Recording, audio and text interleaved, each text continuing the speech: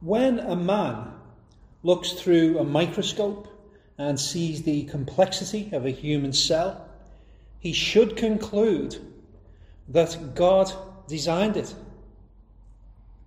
When he observes a hummingbird or watches a beautiful sunset, he should see the powerful hand of God in it.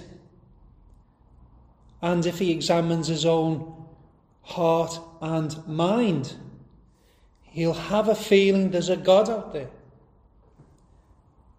These are examples of evidence for the existence of God. One term used for this type of evidence is general revelation. It's a revelation because it's things which reveal God's existence and power. And we say general because it's about things which can be seen by the general population, everyone. If we look carefully, today's reading has a number of references to this general revelation of God to man. There's evidence in the world around him, evidence in blessings he receives, and evidence even in his own heart. We'll take a look at these. We'll see what the proper response of man should be and what it usually is. Then we'll think about the different way of seeing things that God's people have. We'll start then with some examples of what God does. What God does. The first one is beauty. So we're starting in verse 11. It says, God has made everything beautiful in its time. He's a God who makes beautiful things. Now, some aspects of God's nature have been imprinted on us. We say we're made in his image. And one of these aspects is an ability to appreciate beauty. We might see beauty in nature, artwork, music, architecture, literature, and even in certain people. We might say someone is beautiful, either on the outside or beautiful inwardly, or both. You might remember Jesus, in one illustration, used the beauty of lilies to show God's handiwork. Atheism makes a lot of noise, but it can never explain the existence of all the beauty in the world. The unnecessary beauty, I call it. It also says here, God makes beautiful things in their time. This reminds us of the theme that we looked at last week. There's an appointed time for everything, and that includes the growth, blooming, and death of a single flower. Karen and I went to see the sunrise this morning, and it turned out to be too cloudy anyway, but it was nice to be down there first thing, and we looked over the river and we saw Liverpool's great Anglican cathedral. It's one of the largest cathedrals in the world. And in terms of Anglican cathedrals, it's maybe the second largest in the world. And we remember that God ordained its building and its completion. He's also determined its lifetime, its dereliction, and its eventual demolition. People in the future will say, do you remember that building? It was beautiful in its time. But the beauty in creation alone should move people to look for who the Creator is. Let's look at a second example. Eternity in the heart. So in the middle of verse 11 it says, God has put eternity into the hearts of mankind. What does that mean? Well, this is another example of a shadow of God's character being built into us. He exists in eternity. He had no beginning and will have no end. And humans, being the only creatures made in his image, have a curiosity about eternity. Other creatures don't wonder who made the world. My beloved dog Max doesn't ponder about the issues of life after death. But we do. Many minds in history have committed themselves to trying to give answers to these big questions. Now, this book of Solomon's is nothing less than an exploration of the big issues of our existence. We want answers to life's big questions. We feel this process of deterioration and death is somehow unnatural, not how it was meant to be. And the very fact a person has these questions should direct them to thoughts of an eternal God. Let's move on. Gifts of God next. Gifts of God. Have a look at verse 13 now. It gives some examples of the gifts of God to man. There's food, drink, and work. It's the common experience of the human race to experience these three things. Now, having said that, we shouldn't take for granted these things because we have them. Some people in this world struggle to have enough food. Some have difficulty getting clean drinking water. And some either can't find work or are unable to work. Now, if during someone's life they have had enough food and water and they have been able to work, they should be thankful for it. If you have a quick look at verse 25 in the previous chapter, it says that apart from God, no one can eat or have any enjoyment. Everything good in their life is from God. Now look, it's obvious that many people don't take pleasure in their work. Solomon knew this. I mean, in the previous chapter, he was bemoaning, the pointlessness of life's efforts and including hard work. And all that is still true. All that is still true. What he's recommending now to the people of this world is to try and enjoy life while they can.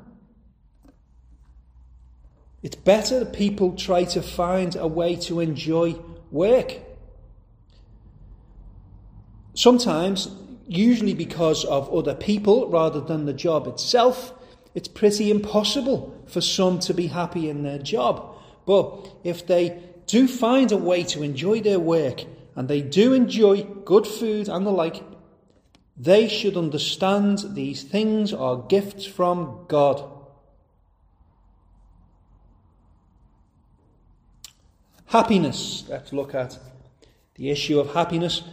Now, back in chapter 3, now we see more general advice for mankind. You can see in verse 12, he recommends people try to be happy in every aspect of their lives. And there is genuine happiness all over the place, even among those who ignore God. You see it when people pass their driving test. You see it when they are preparing to go on holiday. You see it when they fall in love. I know some people who find happiness in criminal activity, like drug dealing and theft. Now, in my experience, people who make money through crime have a kind of happiness. They love to drive around the area in their expensive cars. They seem to get a kick out of giving other people the impression that they've succeeded in life, which of course is a huge joke. But look, I've seen a lot of unhappiness in them too. So despite their cocky attitude, many suffer with their consciences. They have guilty feelings which they have to either bury or run away from.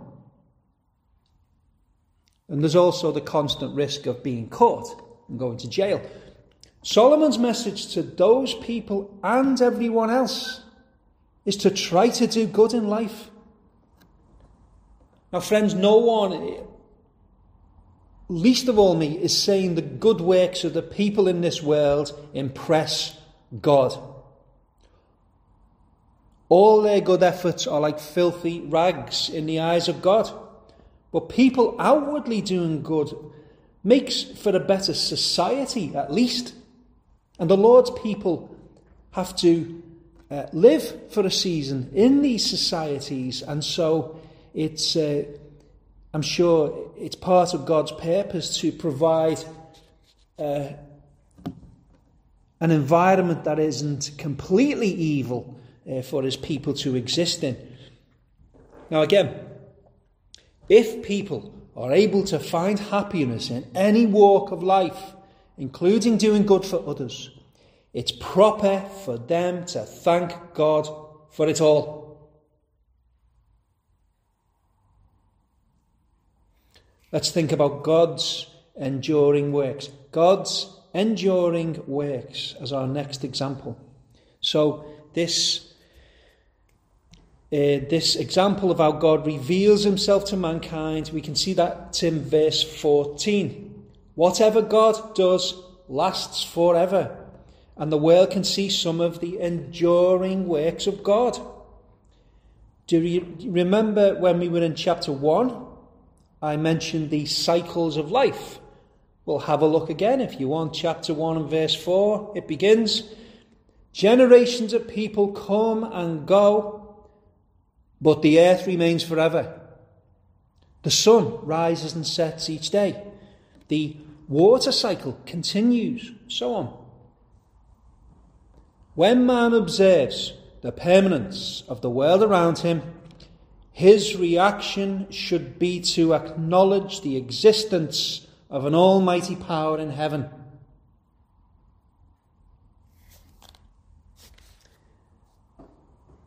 Our final example, man's mortality.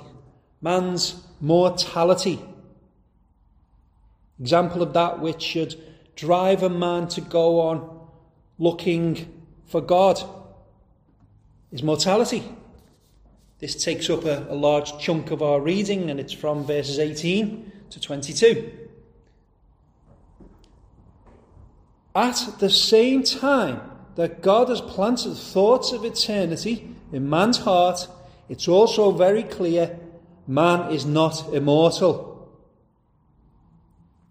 The sickness of sin which man is born with has a mortality rate of 100%.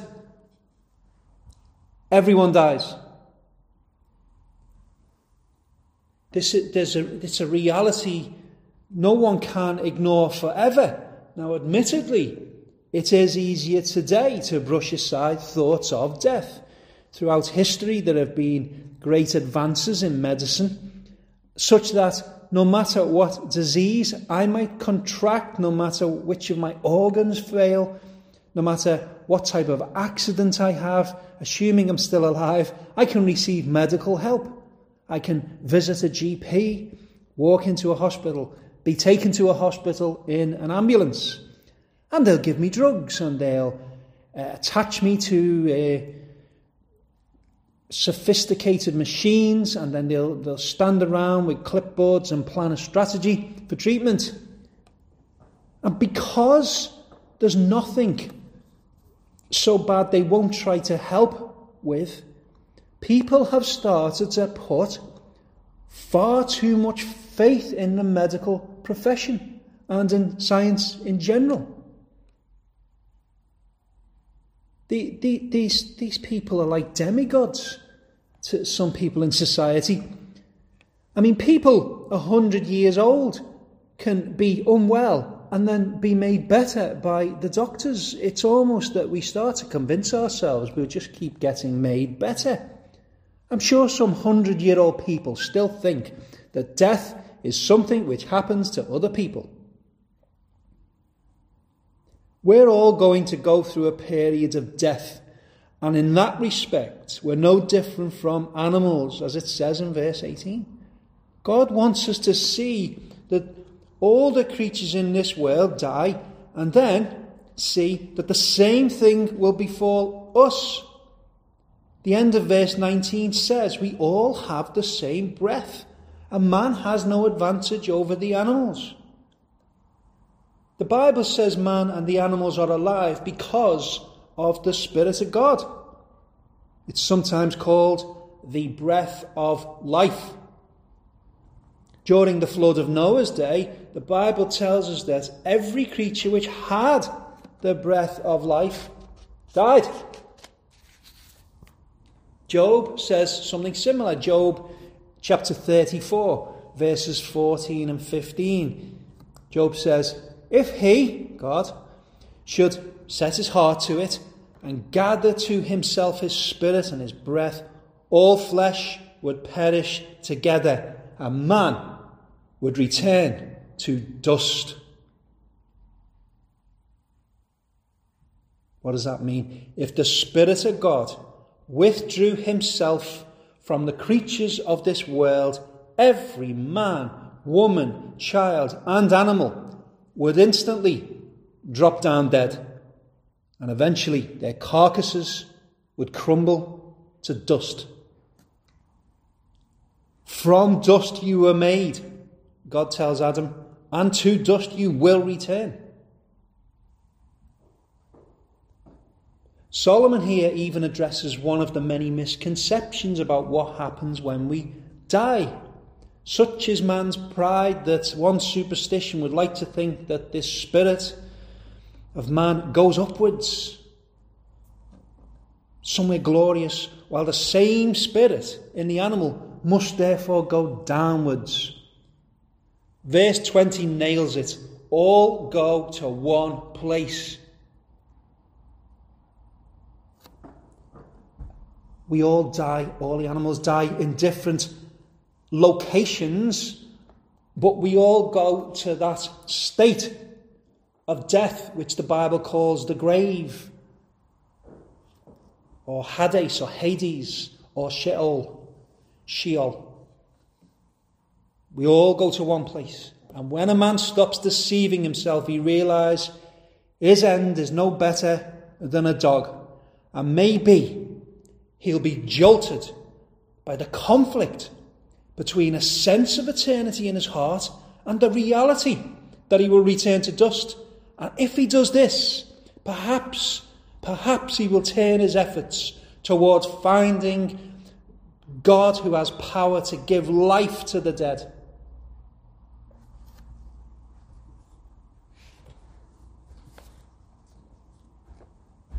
Examples of what he does. They were examples of what God does. Let's have a look at man's response.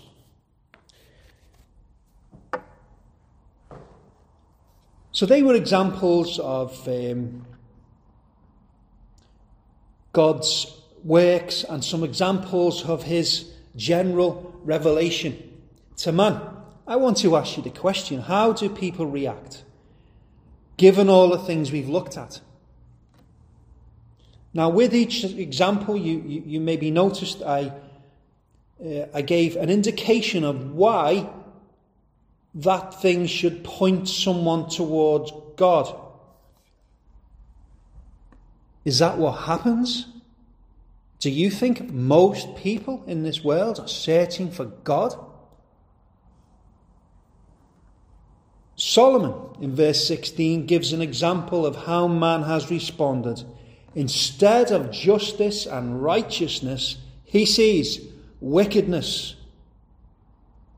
God places all these clues to his existence and power in man's path, yet the natural response is to ignore them and to continue to live in a state of sinfulness. The proper reaction which should take place in a person is fear of God.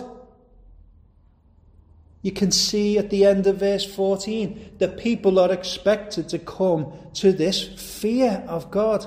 They should fear because of his almighty power.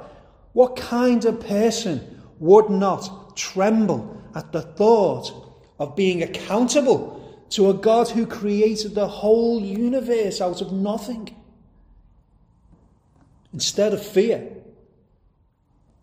most people choose an unholy confidence in themselves.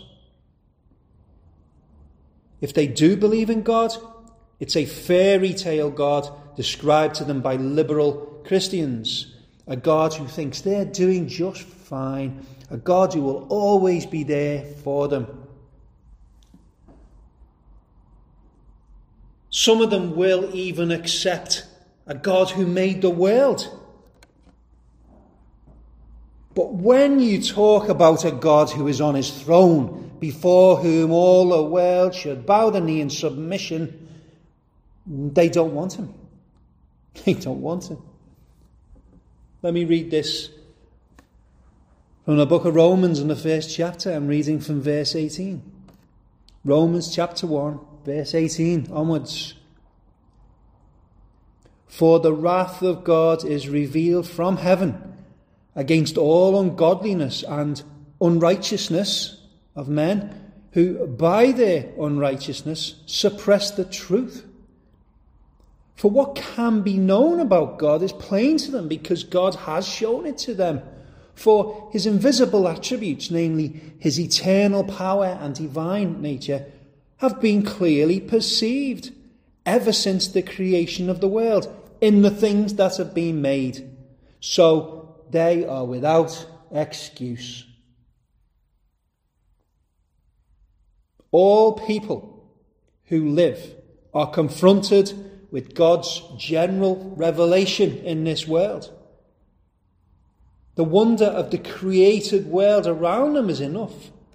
But instead of looking to where it all points, they choose to suppress these truths deep down inside. And for this reason, they are looked on by God as being those without any excuse for their rebellion.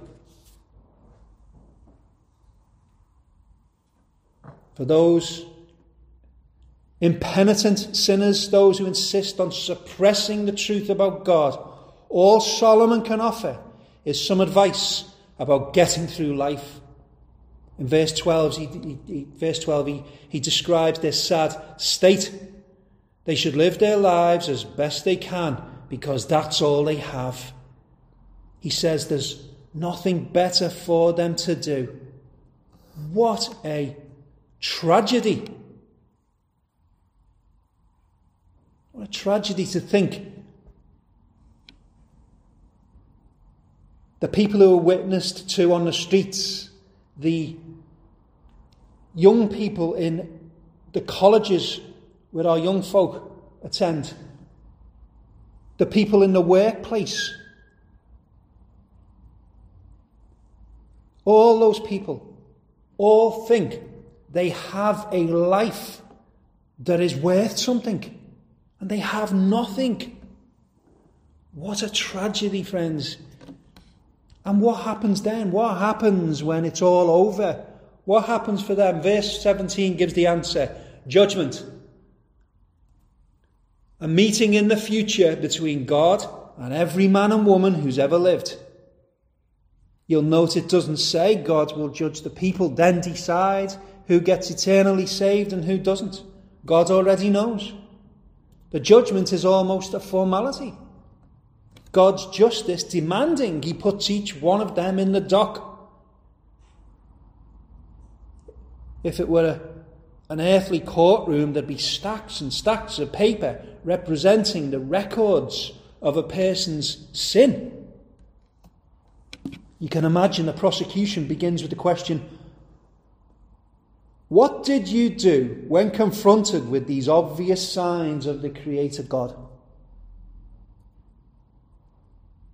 Some people stand there bemused, in shock. Some people rant and rave against God the judge, still believing they can fend him off. Some tell God they've been good Christians and they reel off all the great things they've done for him. And some decide they've changed their mind and would now like to repent. Thank you. But that's no longer an option. The sentence for all of them is guilty. Guilty. And so they're led away, stretching before them an eternity of time in which to mourn their hardness of heart in the face of God's gracious revelation to them. I said we'd look at how God's people respond, God's elect, those who were earmarked for salvation before the world was even made. Those who've been born again. Well, we entered this world like everyone else. The instances of God's general revelation were all around us too. Some of you will have tried to ignore these signs just like other people.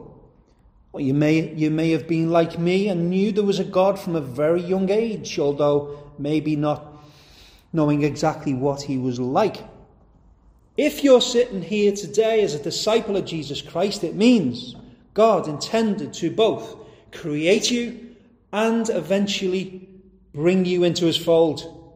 So whether it was from a young child or later on in life, you started to take notice of these revelations of God. God had mercy on you. He had mercy on you and not someone else. And you saw things differently from the other people. I have to pause here to make an important point. Look, this general revelation of God to mankind is enough for people to know there is a God. If, having seen these things, they don't then spend their whole lives seeking him with their whole hearts, they stand guilty. As we just read, they have no excuse for not seeking God. However, this general revelation does not give people the whole truth. These signposts don't inform people about Jesus Christ or his work of atonement. General revelation is not enough. But there is more revelation that God has been known to reveal to man, a fuller type, a greater degree. And some people call this, they categorize it as God's special revelation. Now we know, look, going back, God began to make himself known particularly to a specific family. Over the generations, they became the people of the Hebrews. They began to record what God had done with them. And there was the arrival of the Messiah. There was the formation then, the launch of the true kingdom of God on earth. And eventually, the completed word of God came into being. We had a Bible. God equips certain people to delve into the scriptures and come out with the gospel message, which they hopefully preach enthusiastically. And although this preaching is foolishness to most people, to us who are saved, it was a powerful message from God's throne. Now, I know each of us has a different story, but God's usual way of saving his elect people is through the preaching of the cross. God, in his mercy, sought you and me out, and through someone else communicated his special revelation to us. We learned the seriousness of our sin and the penalty for it. We heard about the Messiah, Jesus Christ the Lord. And we believed his claims to be the Saviour.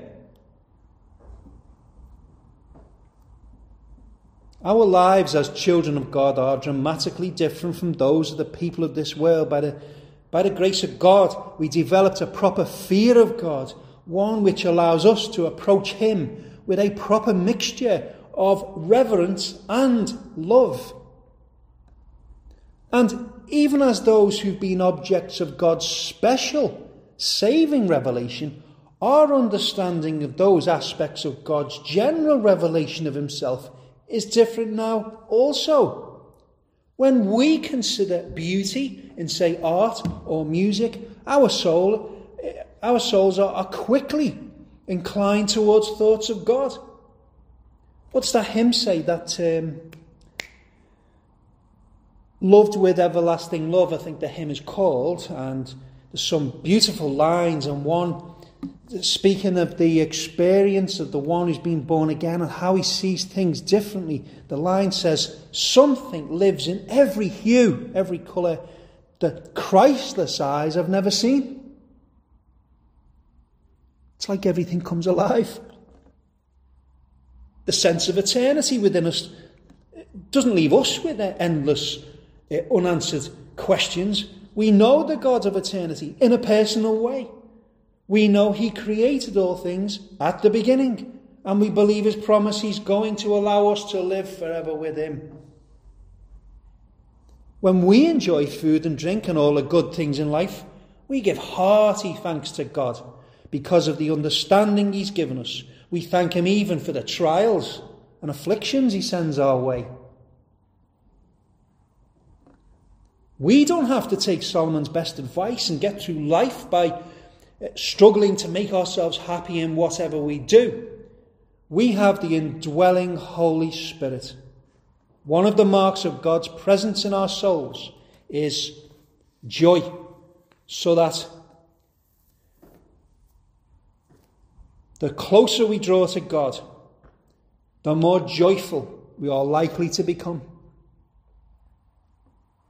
When we see the everlasting things of God, we rejoice. We marvel at all he establishes, having confidence he does it for his glory, our good, or both. And finally, we do understand our mortality. We know we'll die like the animals God made.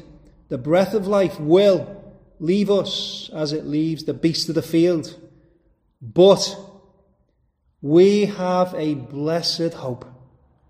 God promises through the prophet Daniel that in due time we shall rise again. We are special to God, which is why in his mercy he exposed us to his special revelation. And then he used that to bring us to repentance and faith. And it's in this volume of his truth we have confidence that our resurrection will be to life eternal. Thanks be to God for revealing these things to us. Amen.